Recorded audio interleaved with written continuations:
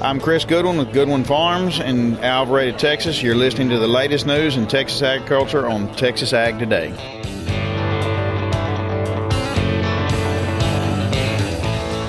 Welcome to Texas Ag Today, a daily look at the latest news in Texas agriculture. Texas Ag Today is produced by the Texas Farm Bureau Radio Network, with the largest farm news team in the Lone Star State. Now here's the host of Texas Ag Today, Carrie Martin. Hello, Texas. We are once again locked, loaded, and ready to roll with another edition of Texas Ag Today. All you've got to do is jump on in with me and buckle up. We're going to take a ride around the Lone Star State as we cover the most important industry in this greatest state in the nation, Texas agriculture.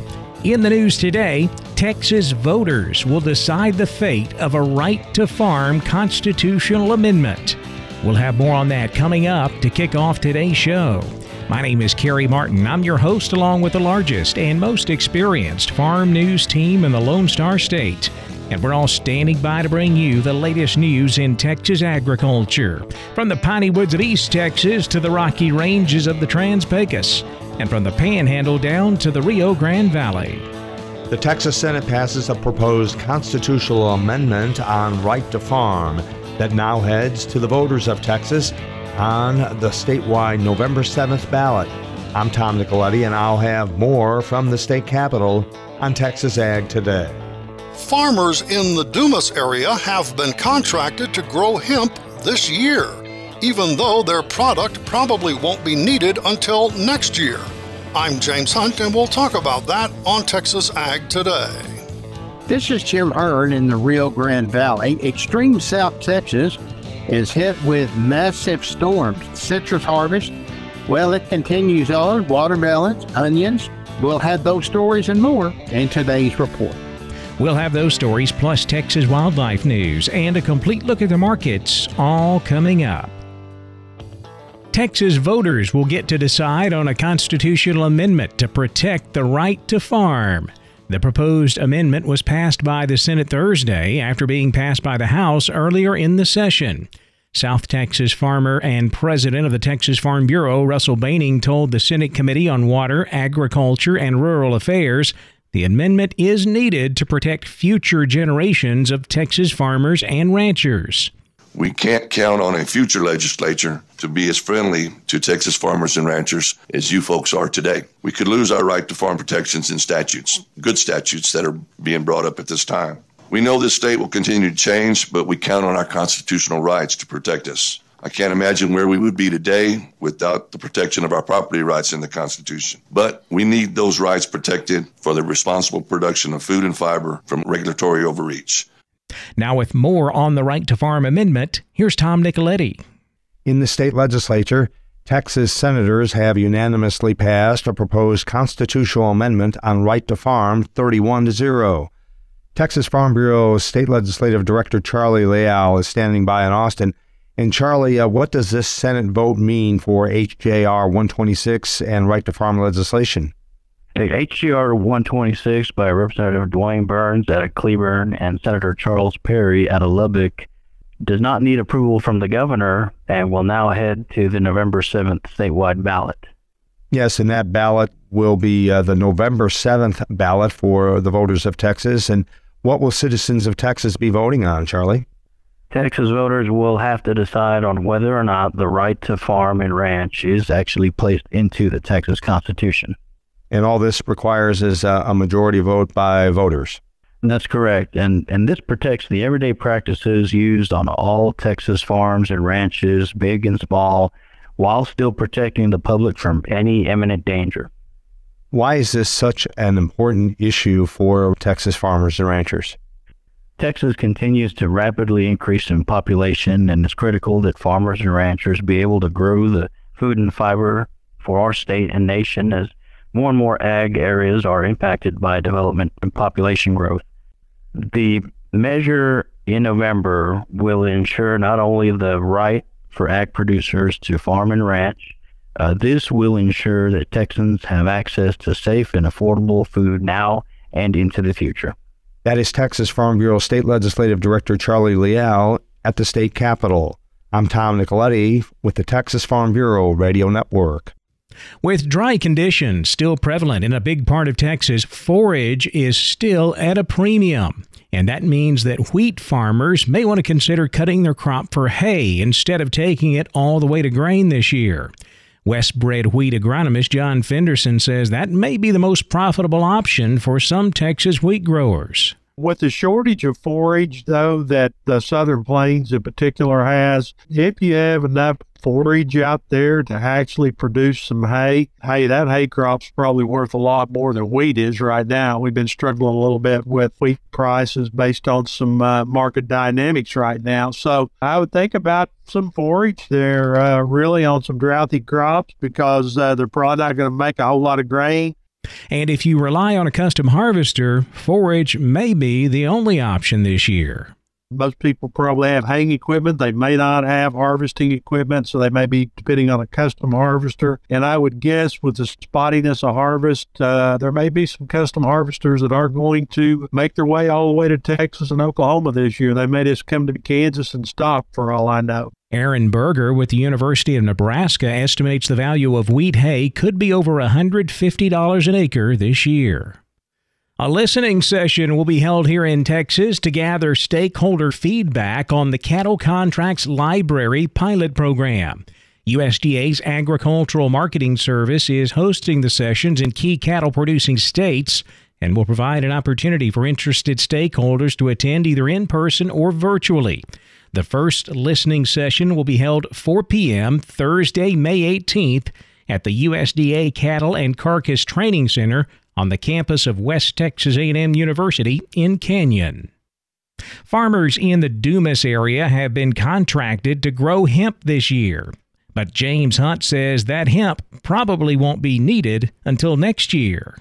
The industrial hemp processing plant that is planned for Dumas won't come online this year as had been hoped, but instead should be up and running next year.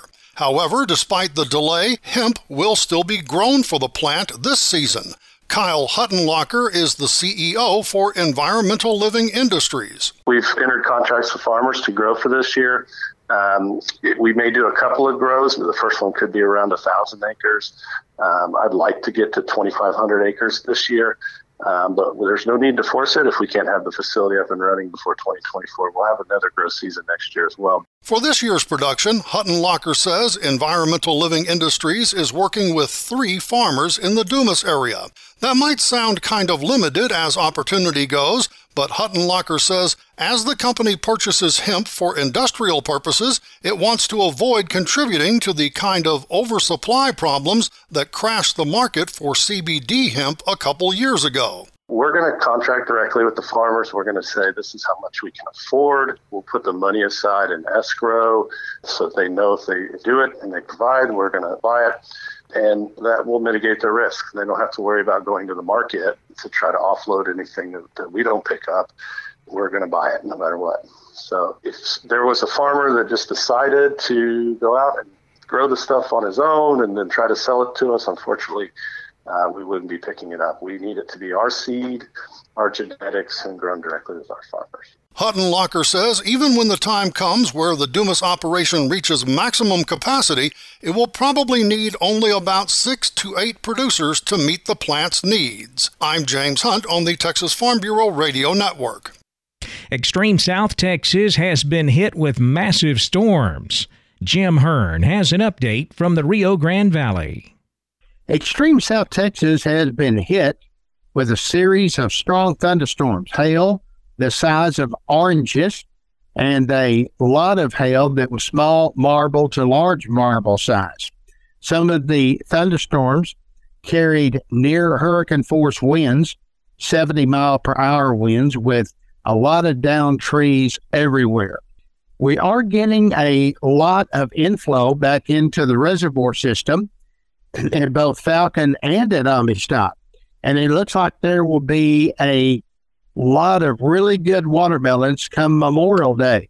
The onion harvest is winding down now. The citrus harvest of Valencias and grapefruit does continue, we still have a lot of fruit still left out in our groves. Right now, it's a toss-up question whether we'll get all that fruit harvested or we'll be losing a large share. The row crop situation is very good. Dryland crops are really looking good. Grain, cotton, and corn. The irrigation crops look good as well. The valley right now, well, we need to start drying out. And, of course, we'll hopefully look for some drier weather down the road. This is Jim Hearn in the Rio Grande Valley. Texas teens have a few more days to apply for the Wildlife Conservation Camp. I'm Jessica Domel, and I'll explain coming up on Texas Ag Today. And hardware disease can be an issue with cattle. Texas veterinarian Dr. Bob Judd has more on that coming up next, right here on Texas Ag Today.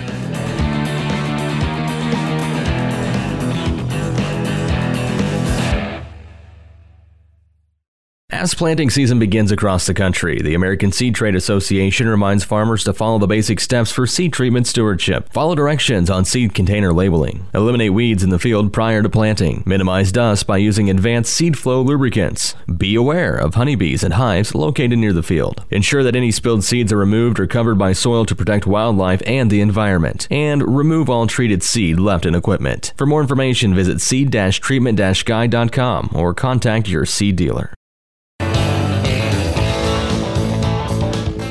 We're keeping you informed on everything happening in Texas agriculture on Texas Ag Today. Hardware disease is an issue with cattle, but it isn't really a disease at all. Dr. Bob Judd explains. The medical term for hardware disease is traumatic reticulopericarditis, so you can see why using the term hardware is common. 3 veterinarians from Kansas State recently discussed the disease on the Cattle Chat podcast and explained that hardware disease occurs when cattle put metal or sharp objects in their mouths, swallow them, and then the object punctures a hole in the animal's stomach. When this occurs, the animal develops an infection in the abdominal cavity called peritonitis. Commonly, the object ends up in the stomach compartment called the reticulum that lies just across the diaphragm from the heart, and many times the object punctures the reticulum and then punctures the membrane surrounding the heart called the pericardium. Cattle can eat all types of objects accidentally, including wires, nuts, bolts, and nails. As the object pierces the stomach wall, it carries bacteria with it from the intestinal tract that leads to infection. This is a very painful disease, and symptoms usually include difficulty breathing, and cattle stand with their elbows out trying to take pressure off of the heart. The disease is not easy to diagnose, and sometimes an X-ray can be used to visualize the object causing the problem if it is metal. Treatment is difficult, as even if you surgically remove the object, which is not easy, the infection still remains, and antibiotics are not effective for treating these infections in many cases. Prevention of hardware disease focuses on keeping your pasture clean, and if exposure to metal objects is likely in your pasture, administer a magnet orally to the cow can help by preventing migration of metal objects. I'm veterinarian Dr. Bob Judd. This is the Texas Farm Bureau Radio Network. Texas teens have a few more days to apply for the Wildlife Conservation Camp. Jessica Domel has the details in today's Wildlife Report. Texas high school students have a few more days to apply for this year's Wildlife Conservation Camp hosted by the Texas chapter of the Wildlife Society. The organization recently extended its deadline for students to apply to May 15th to give teens more time to get their applications in. This year's camp will be held July 17th through the 21st at the Texas Tech University Center in Junction. The camp provides a fun opportunity for teens to learn about nature, ecology, and wildlife in a healthy and secure setting. It is a week-long camp that allows teens the opportunity to learn from wildlife and natural resource professionals from across the state. The camp includes hands-on wildlife and conservation-focused activities so that campgoers can experience how everything in nature, including us, is interconnected. Camp organizers say it's a great opportunity for teens who may be interested in a wildlife or conservation-related career field in the future. The camp allows students to explore wildlife and plant ecology, species identification, wildlife management strategies, habitat diversity, animal behavior, wildlife tracking, predator-prey dynamics, and more. The fee is $350 per student and includes meals and lodging for the week. Scholarships are available. Campers and those who may be interested in volunteering or mentoring can apply at wildlifecamptx.org. That is wildlifecamptx.org. Again, the new deadline to apply is May 15th. Those interested in donating to the camp by sponsoring campers or otherwise contributing can do so at the same website. That's wildlifecamptx.org. For the Texas Farm Bureau Radio Network, I'm Jessica Dolmore. It was a rough week for the cattle market. We wrapped it up on Friday with the mixed close on live cattle, lower on the feeder market. We'll check out all of the livestock, cotton, grain, energy, and financial markets coming up next. Keep it right here on Texas Ag Today.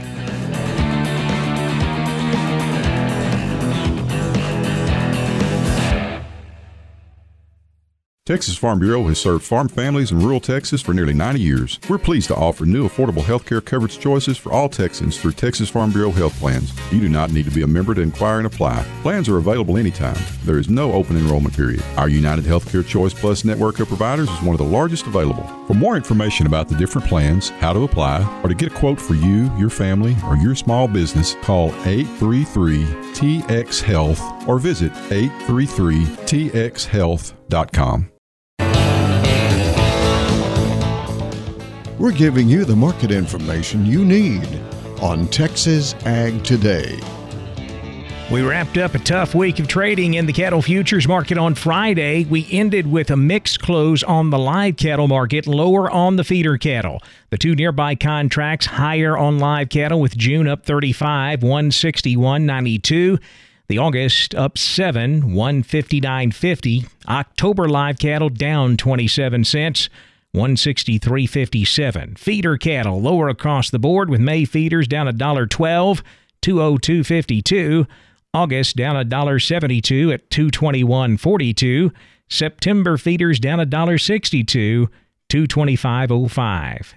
Cash-fed cattle trade the past week happened early in the week. Tuesday kicked off the trade at 172. That's a buck lower.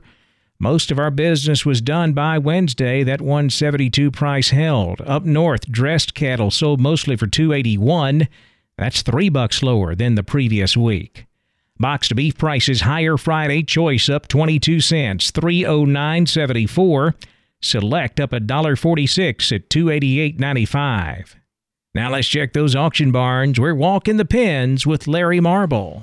Kelly Thigpen, our first guest, Pearsall Livestock. How'd you sell cattle Wednesday? I thought we got along good. Larry ended up with 489 head of cattle, and I thought the market was sure plenty good, pretty much fully steady with what it was last week on the calves and yearlings. A lot of activity on all classes there. Then on the cow and bull side of things, so it was sure fully steady. Could have been maybe $1 better. I guess best packer cow there today bring $1.03, and the best bull $1.18, I believe. So it's a good strong market all the way across the board. Like I said, a lot of activity on those kids.